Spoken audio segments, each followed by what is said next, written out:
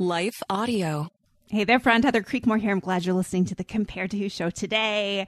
Hey, if you're listening in real time, Merry Christmas. And guess what? Today, my brand new book releases. This is launch day for my 40-day body image workbook, Help for Christian Women Who've Tried Everything.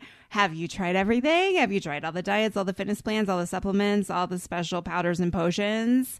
You're not alone. I get you. That's why I wrote this book for you. And it comes out today. So grab your copy on Amazon, christianbook.com, Baker Bookhouse has them. Grab it wherever. You can get it at Target and Walmart, honestly, too, online. Anywhere you love to buy books, you can probably find this book. So I hope you grab a copy. And hey, let me give you a couple hints. A great way to do this is to do it with a friend.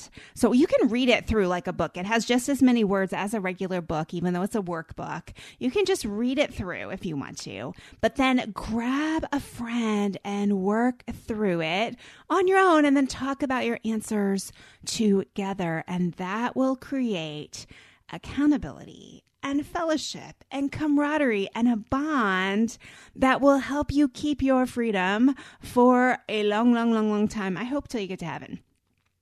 So if you want to do it with a bigger group, a couple people, I have a facilitator's guide for you available on my website. Go to improvedbodyimage.com, look for the books tab, find the 40-day body image workbook tab, and you will find a link to that facilitator's guide. If you can't find it, drop me an email, heather@comparedto.me. Also, if you want to do a bigger group, which I would say you would maybe split, do a big group and talk about things and then maybe split for some of the more personal items. I can talk to you about where you can get some group discounts on buying the book. So drop me an email. In that case too, heather@comparedto.me. I'd love to help you facilitate a group of women getting free in this new year. Okay, a new diet's not going to get them free. A new exercise program is not going to get them free. Body image issues are heart issues, and that's what this book works on. So grab one for yourself, grab one for a friend. And hey, I also have these walking workouts. If you grab one before the end of this year, you can download 5 walking workouts that I created to help you process the content. And you can get that through the website, improvedbodyimage.com, the 40-day body image workbook tab, and you'll see the link there to sign up for those 5 walking workouts. Really, they say that if you're walking, doing something is kind of bilateral movement, I believe it's called, that helps your brain to really get to places where maybe it couldn't get otherwise if you're just sitting down, listening or reading content. So hopefully those walks will be a blessing to you. You can grab those if you order your book before December 31st. Today, oh boy, friends, today we're talking about 1 Timothy 4. Now, you probably know 1 Timothy 4 from that verse. I call it the biblical justification for exercise verse. The, physical training is of some earthly good. And we kind of skip the whole rest of the chapter and we just use that verse on our Christian workout t-shirts. We're going to talk about that. But we're also going to talk about what's just like one paragraph before in 1 Timothy, where Paul is telling Timothy to ignore those people with food rules. Wait, what? He's telling people that it's false teachers that are telling them that they shouldn't eat certain foods. And, y'all, it's all right there in the Bible. Who knew? So grab your Bible and let's dig into 1 Timothy 4 today. I'm glad you're here. Let's go.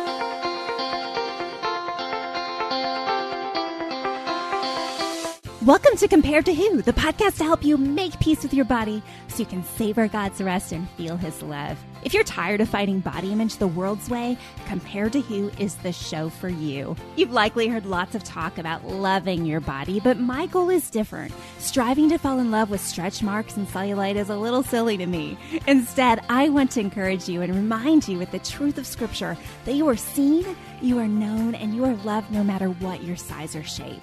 Here, the pressure is off. If you're looking for real talk, biblical encouragement, and regular reminders that God loves you and you're not alone, you've come to the right place. I hope you enjoy today's show, and hey, tell a friend about it. So before we get too far today, I want to just give you a little context as to how I ended up here. I read through the Bible every single year, and this year I am reading through the Bible with the Bible Project's reading plan on YouVersion. If y'all don't have the YouVersion app, just go get the YouVersion app. I've got a brand new reading plan there for my new book too. So if you are not in a regular habit of Bible reading, okay, that should be number one on your New Year's resolution list. And if you are, hey, there's some great content on YouVersion, so check that out. But I've read through the Bible several times. I don't know, I might be up to 10 by now. And I've read 1 Timothy 4 every single year of those 10, and probably many, many, many more times growing up in church and Christian schools and Christian college and all the places. And this year, for some reason, 1 Timothy 4 just struck me a little differently. I saw things in 1 Timothy 4 that I'm sure were there all along. I know they were, but I just never saw before. So to more fully prepare to talk about 1 Timothy 4, I've been doing a little bit of research. And part of that research included going to my go-to site, which is Gospel in Life, and listening and looking for any content by my favorite, Tim Keller, on this topic. And there wasn't a sermon on this topic by Tim Keller, but there was another pastor at Redeemer Presbyterian Church in New York City named Jeff White, who preached a sermon in 1994 called The Freedom of Contentment, Life of Grateful Joy. And he talked about this passage there. So I want to make sure to give credit where credit is due, because some of the thoughts included in today's show were certainly inspired by Jeff White's sermon. And I'll try to give him specific credit as I perhaps may quote him as we go today. But y'all, there's so much good stuff here. So let's just start by reading the passage. And this is Paul writing to Timothy. And Timothy was kind of like a spiritual son to Paul. Timothy was someone who Paul had mentored, discipled, and kind of raised up in the faith. So then Timothy goes and really has his own ministry, and Paul is just encouraging his young disciple as to what to do with some of the issues that are being created at the church he's at in Ephesus, which you may recognize from the book of Ephesians, where Paul's writing directly to that church. So let me start by reading 1 Timothy 4. My subhead in the English Standard Version of the Bible is "Some will depart from the faith." Now, the Spirit expressly says that in later times, some will depart from the faith by devoting themselves to deceitful spirits and teachings of demons, through the insincerity of liars whose consciences are seared, who forbid marriage and require abstinence from foods that God created to be received with thanksgiving by those who believe and know the truth.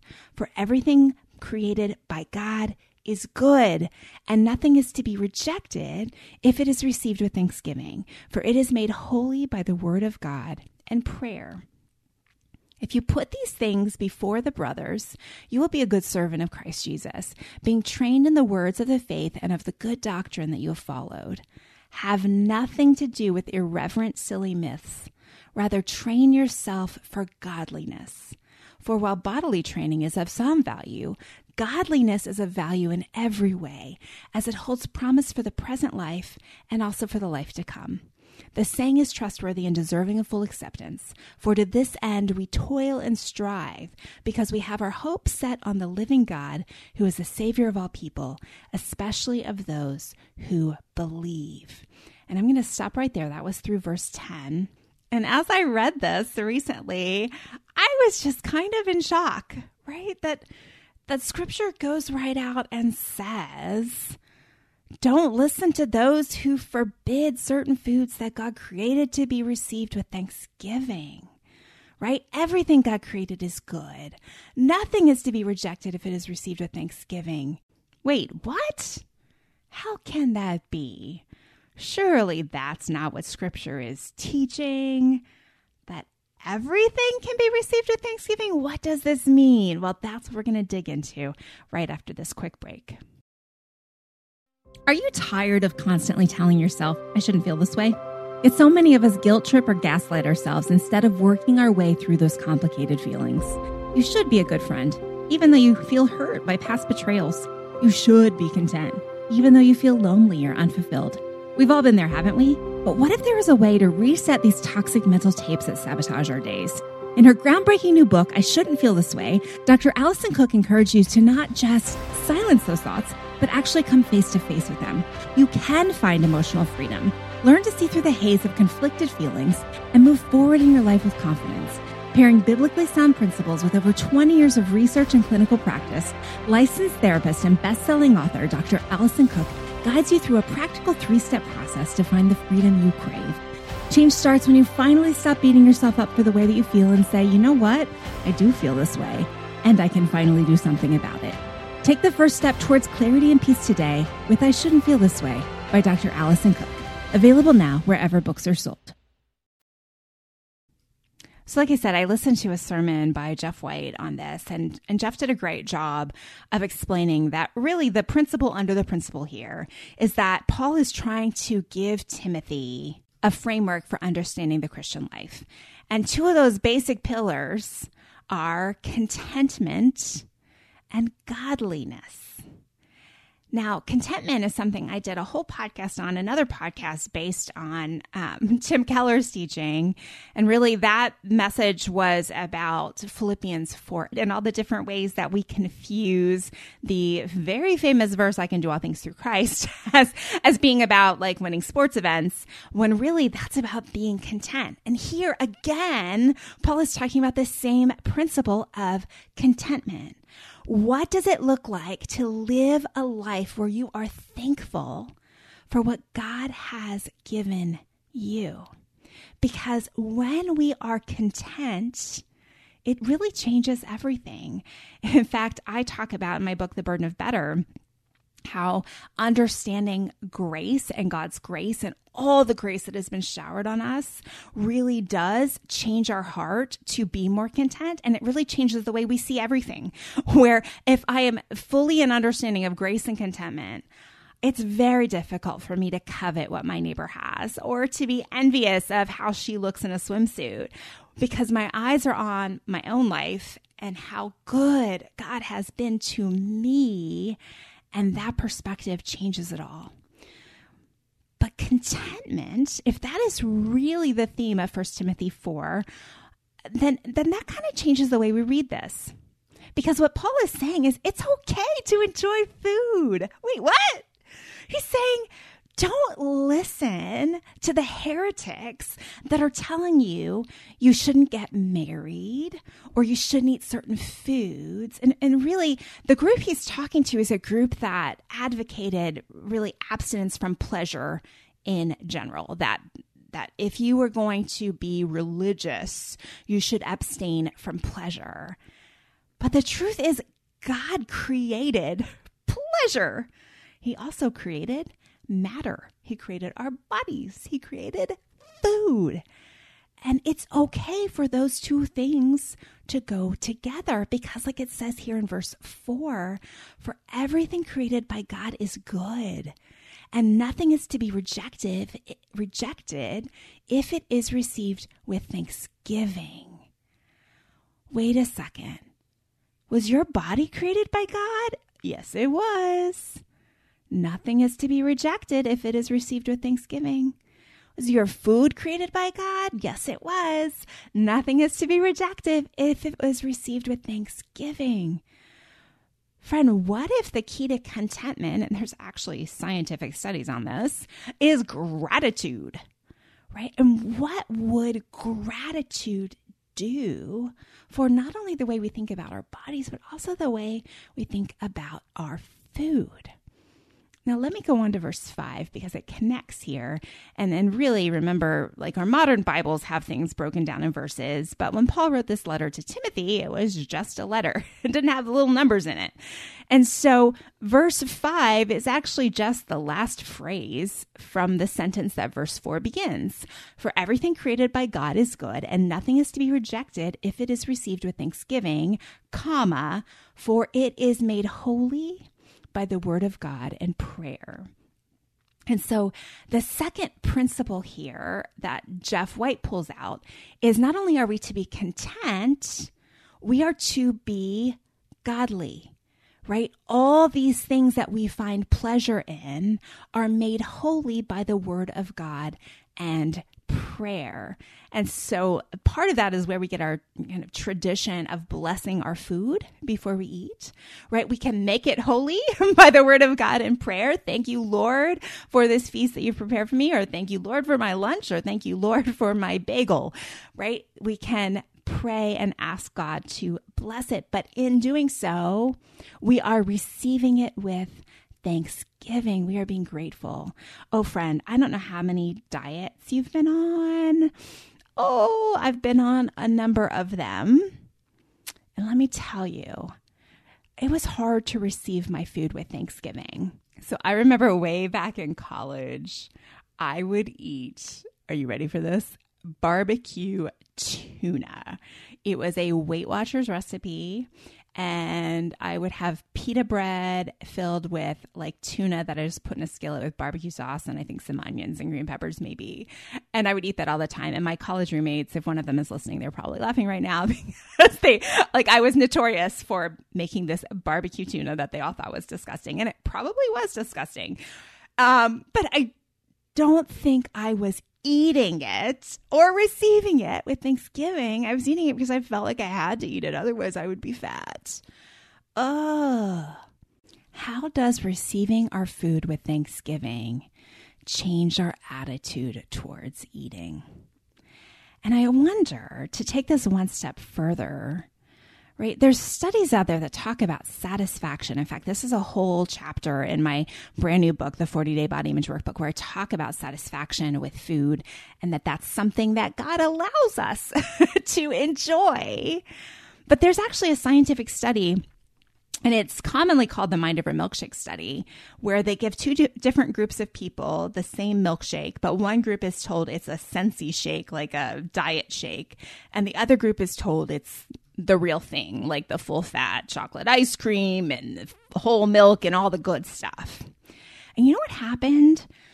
The group that thought that they were eating something really good, really rich, the full fat milkshake, they got full. They felt their fullness. They felt satisfaction and fullness. The group that drank the Sensi shake, they didn't. And the hormone that is created with fullness is ghrelin. And they didn't have the same ghrelin response to feel their fullness. Some were still hungry afterwards, but they sucked them down because they were diet shakes. There is something physiologically created in us by God that happens when we enjoy our food, when we delight in it as a good gift, when we don't reject it, when we receive it with thanksgiving. I think there's actually something God created in us that responds to that, and we feel full faster. I mean, isn't that a crazy concept to think about? How dieting takes us on a path to avoid fullness and avoid satisfaction, right? You want sour cream, but eat plain Greek yogurt instead. And let me tell you, I've tried the plain Greek yogurt, and it's not awful, but it's not as good as sour cream. Dieting gives us all these substitutes, but what if in trying all these substitutes, we miss out on what God says to do with our food, which is to not reject it, to receive it with thanksgiving and be thankful for it. And maybe that combined with the way he made our bodies with the ghrelin response to respond when something tastes good and we're satisfied and we're full, like maybe we've just really gotten this all wrong. Would we all be thinner had we never dieted? That's something I'm curious about. Did we mess so much with that natural way we were created and born to eat and created and born to enjoy food? The dieting and the past diets we've done have just made it so much harder on our bodies now. I don't know, but it's interesting, isn't it? But I want you to see that Christianity is not anti-pleasure. In fact, there's a line in Screwtape Letters.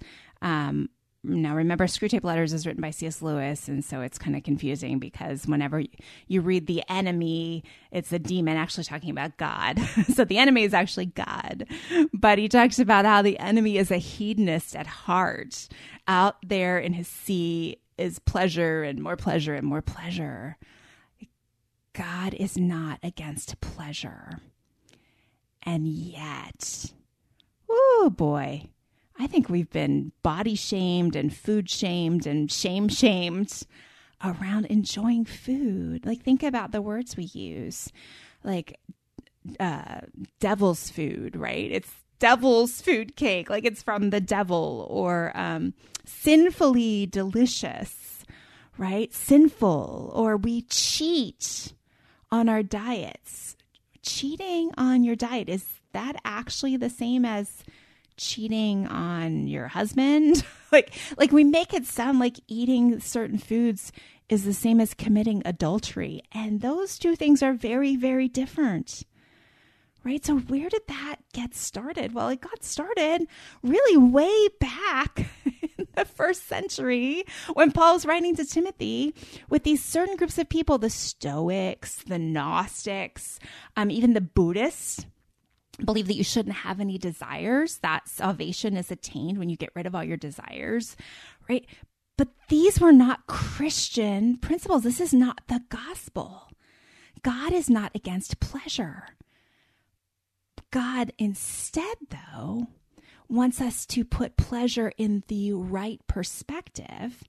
And that doesn't mean being very careful about not having too much pleasure and trying to find just the right amount of pleasure. I mean, I feel like that's what we do with gluttony too often. And I did 2 podcasts on gluttony this year. If you haven't listened to those, hey, go listen to those before the holidays or before Christmas is here. But I feel like it's become this like, okay, well, I can eat and enjoy this much, like, this much. But if I go a little bit over, then I'm going to be a glutton. And then like the alarm bell's going to sound, you've overdone it. Now you've had too much pleasure, right? And that's not like, God doesn't have a scale set up for that. If he did, I think it would be laid out for us in Scripture. Instead, God's framework for us enjoying pleasure, participating in pleasure, is godliness. If your pleasure is outside of your godliness, then you got a problem, right? And so, okay, let's just use an example here, because we use this example when we were talking about some, what I'm going to just call bad Christian teaching around food, where someone very famous had written something kind of comparing abstaining from food to abstaining from premarital sex. That those were somehow kind of the same thing, and we just had to make choices that were right for God. And friend, that's just not biblical. You read 1 Timothy 4 with me. There are not those kind of rules around food, but there are those kind of rules around sex, right? So godliness in terms of abstaining from pleasure around sex when it's outside of marriage, yes, absolutely. That pleasure has to be put off until marriage. That pleasure is wrong because it is not godly. But pleasure around food, there's no rule against that. Instead, the framework we have is gratitude. We can have pleasure, but we have to remember who provided that pleasure. Who are we thankful to and for? It's God. And so, yes, to sit down at a meal and say, I have provided all this for myself. I have done this for me. I don't know that meets the standard of godliness. It doesn't sound like we're being thankful to God for that. It sounds a little self-focused. And then I'm going to loop this right back to dieting, my friends, right? I can't think of the number of times that I made myself the diet food, the special meal that I had to make for me while everyone else ate something else. And I sat down and I had some certain degree of satisfaction around, I provided this for myself because this is what's healthiest and best for me, and go me, and I am doing the thing. And I wonder, was I actually thankful to God for that? Who was I taking pleasure in that scenario? I think I was taking pleasure in myself. I think I was believing that I was providing something for myself.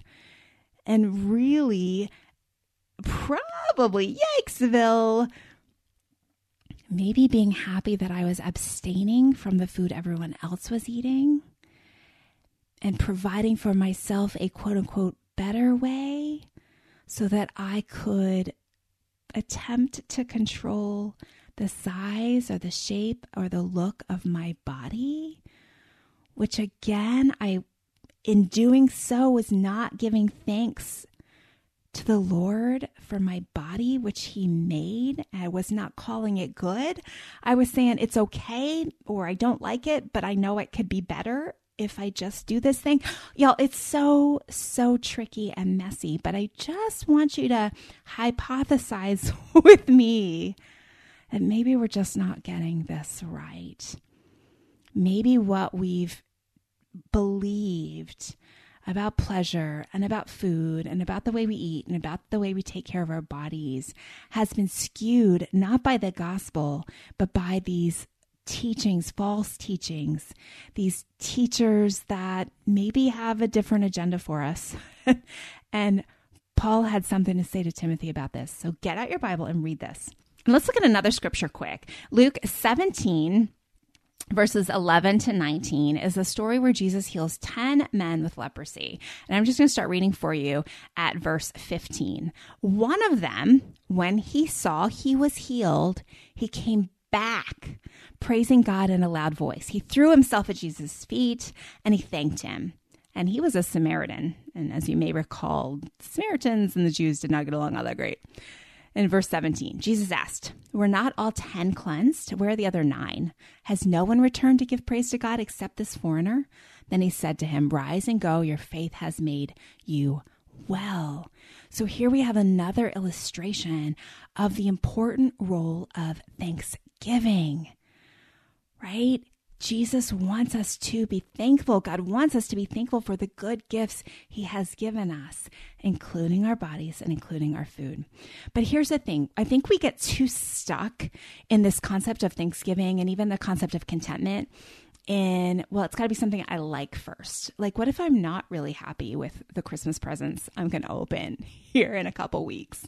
Like, how can I be thankful for that? Like, oh, yikes. Oh, my husband bought me a vacuum cleaner. Or in my family of origin, my dad bought my mom a pink hairdryer one year. And that's a Christmas I'll never forget because that did not go well for him. But what do you do if you don't feel thankful for the gifts you have? If you don't feel thankful for your body, if you don't feel thankful for food, if food has been your enemy for a long time, like what do you do? And I think the concept is that when you know the artist, when you know the creator, when you know the one who made all things, you can be more thankful because your focus is not on the things that you're trying to derive pleasure from.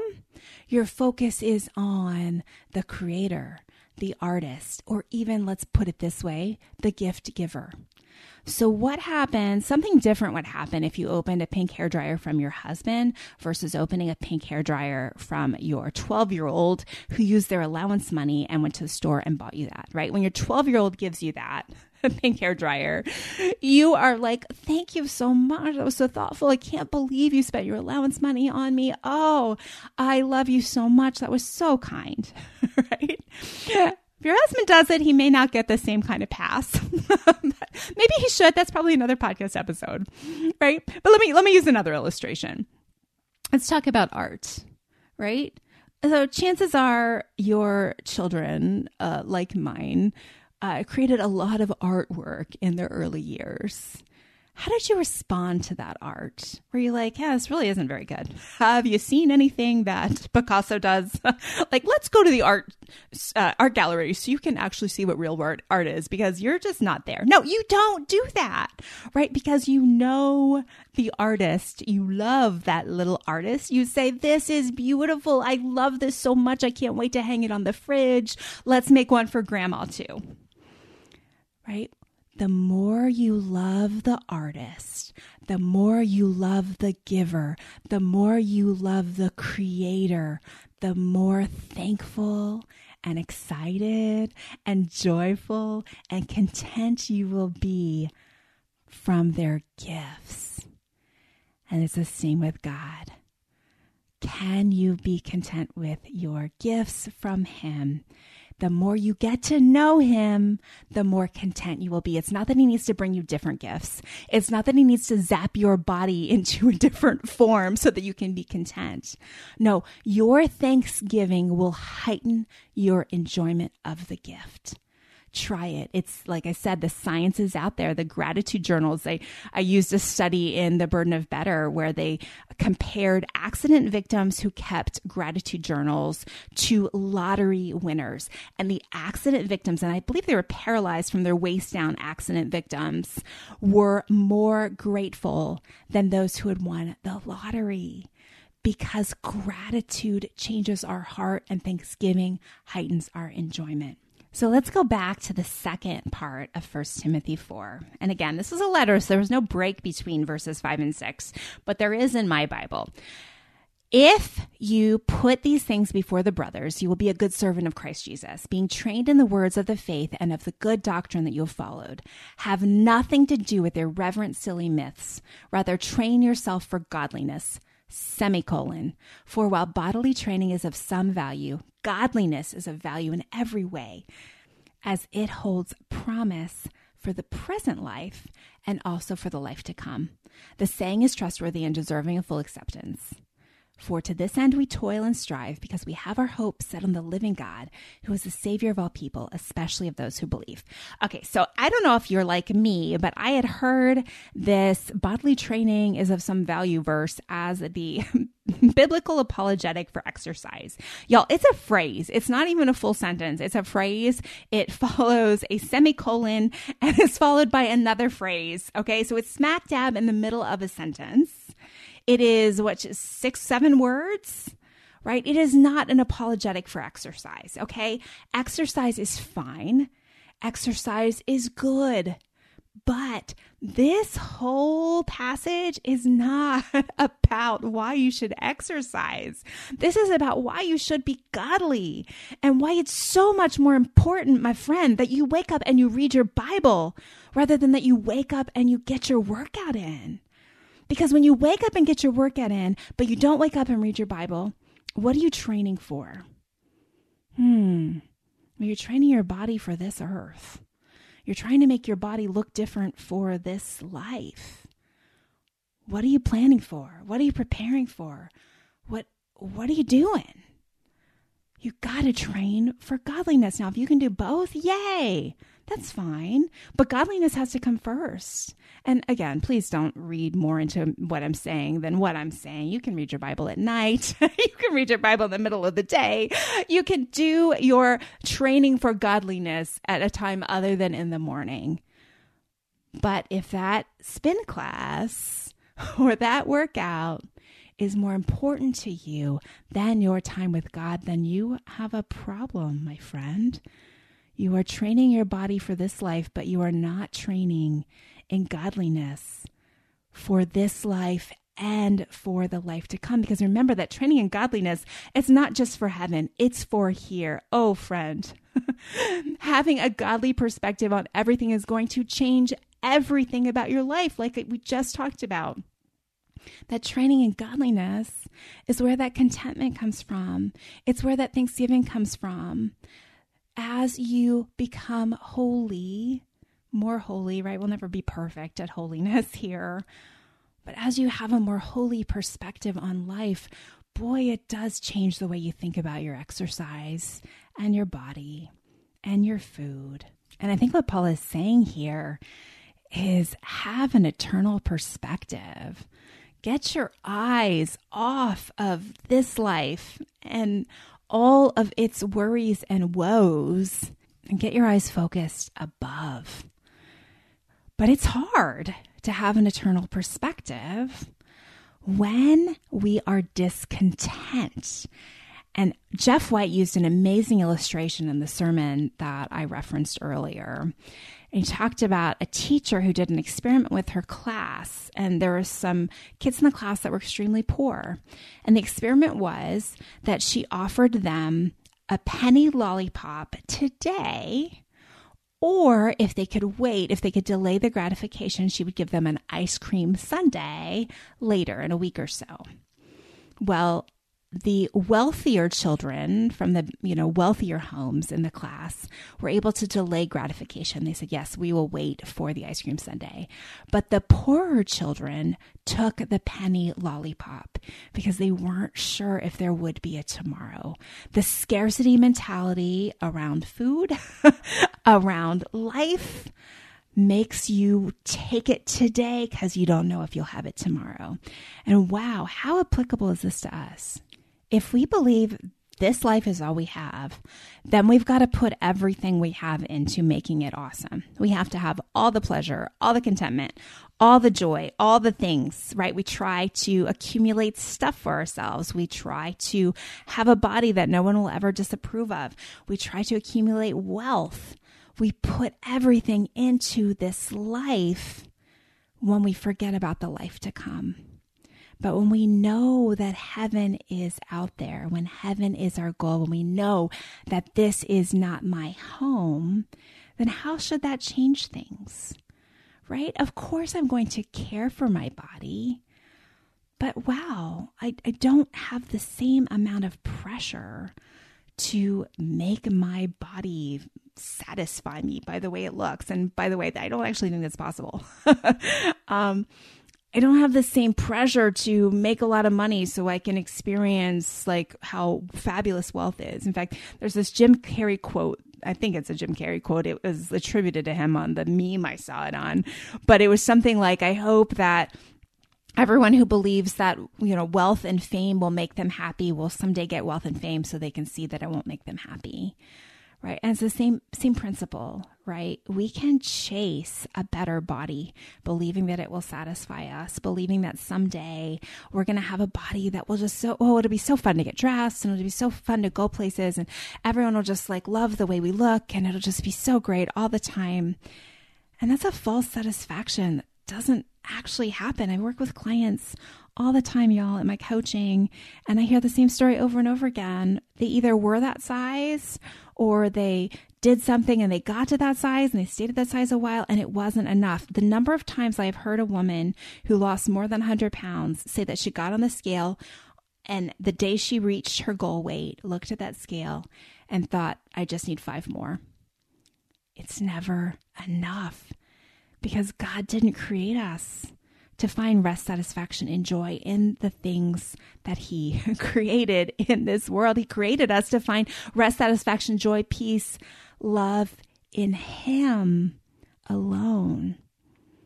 And when we look to things to fill us, when we look to having a better body to make us satisfied or bring us joy, peace, and rest, when we look to following a diet perfectly or having a better home or a better family or a husband or a better husband, when we look to those things to fulfill us, we're actually caught up in idolatry, aren't we? Which is the first commandment, right? We take the legitimate pleasures that he created for us and we make them illegitimate because we make them ultimate pleasures. They lose their legitimacy when we try to find our satisfaction in them because we were meant to find contentment in Christ alone. I'm going to close this out today by revisiting verse 10. For to this end we toil and strive because we have our hope set on the living God, who is the Savior of all people, especially of those who believe. Oh, friend, those words toil and strive stuck out to me, right? Because I feel like often, and maybe mine said this, we can stop the striving, right? Stop striving. But the stop striving is we stop striving for the ways that the world has told us will make us better. We stop striving for the best body or the best home or the best car because those things won't ultimately fulfill us. But we do toil and strive towards godliness. And oh goodness, that's hard. That is toil, right? It is toil. It is painful when you set your own selfish motives aside and say, no, I'm going to do this because this is more loving. It is toil when we don't get our own way. We have to strive to be more like Jesus, and that is daggum hard sometimes, right? Being kind to someone who doesn't deserve it. Forgiving someone that keeps offending us or hurting us over and over again. forgiving them? Yikes. Ooh, toil and strife.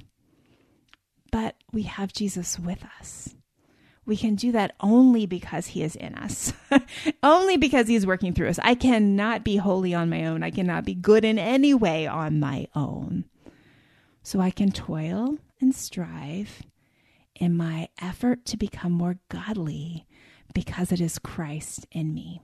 And what a difference that is from toiling and striving to become thinner, from toiling and striving to have a better body, to look better, to have people notice how good I look, to have, a body that I can be proud of. That's a different goal than toiling and striving towards godliness. Again, I'm not saying you can't take care of your body. I'm not saying you can't wear makeup or go get your hair colored or work out or lift those weights or go for that run. No.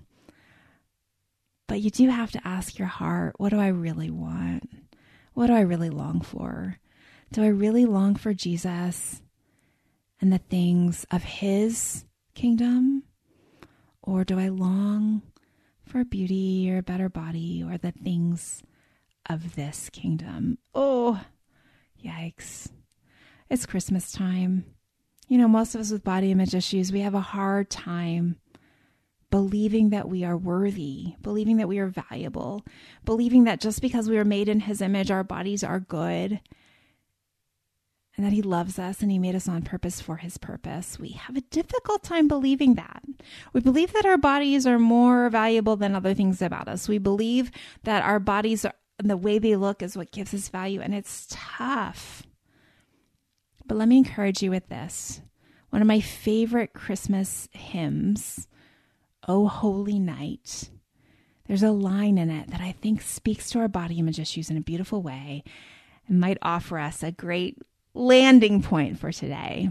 And that line is this: "Till he appeared and the soul felt its worth." Isn't that what we really want? We want our souls to know that we're worthy, that we're valuable. And we try to accomplish that through changing our body, through going on the next New Year's resolution diet, for starting the next plan. It never works. We're never satisfied. It's the Christmas message. It's the coming of Jesus. He came so that he could die on the cross for my sins and for yours, that we could be reconnected to God so that we can one day live with him forever. Friend, when he appeared, your soul felt its worth. Your worth is only found in him. And I pray that you'll remember that today, through this whole Christmas season, and for life. Thanks so much for listening today and all year long. This is the last episode of this year. We'll be right back with you the beginning of January to encourage you through the month of January. I'm going to be talking about some of the principles from my new 40-day body image workbook. So grab that workbook so you know what we're talking about and where we're going. And I'm just excited for you. You don't have to struggle with body image issues. This does not have to be the way your life is characterized. You can be free.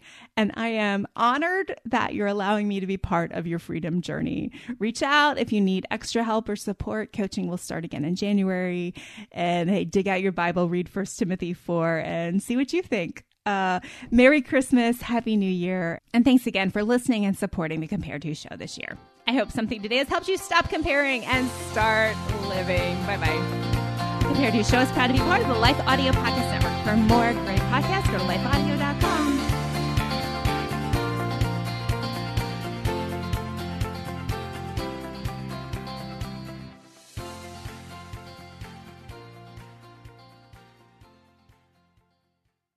This is my skyship, Dreamer. My cargo is stories, and our destination, dreams. With Abide Sleep Stories for Kids, you can help your children fall asleep fast and learn about God. To find these kids' bedtime stories, go to lifeaudio.com or search your favorite podcast app for Abide Stories for Kids. You can also download the Abide app for more biblical meditations at abide.com.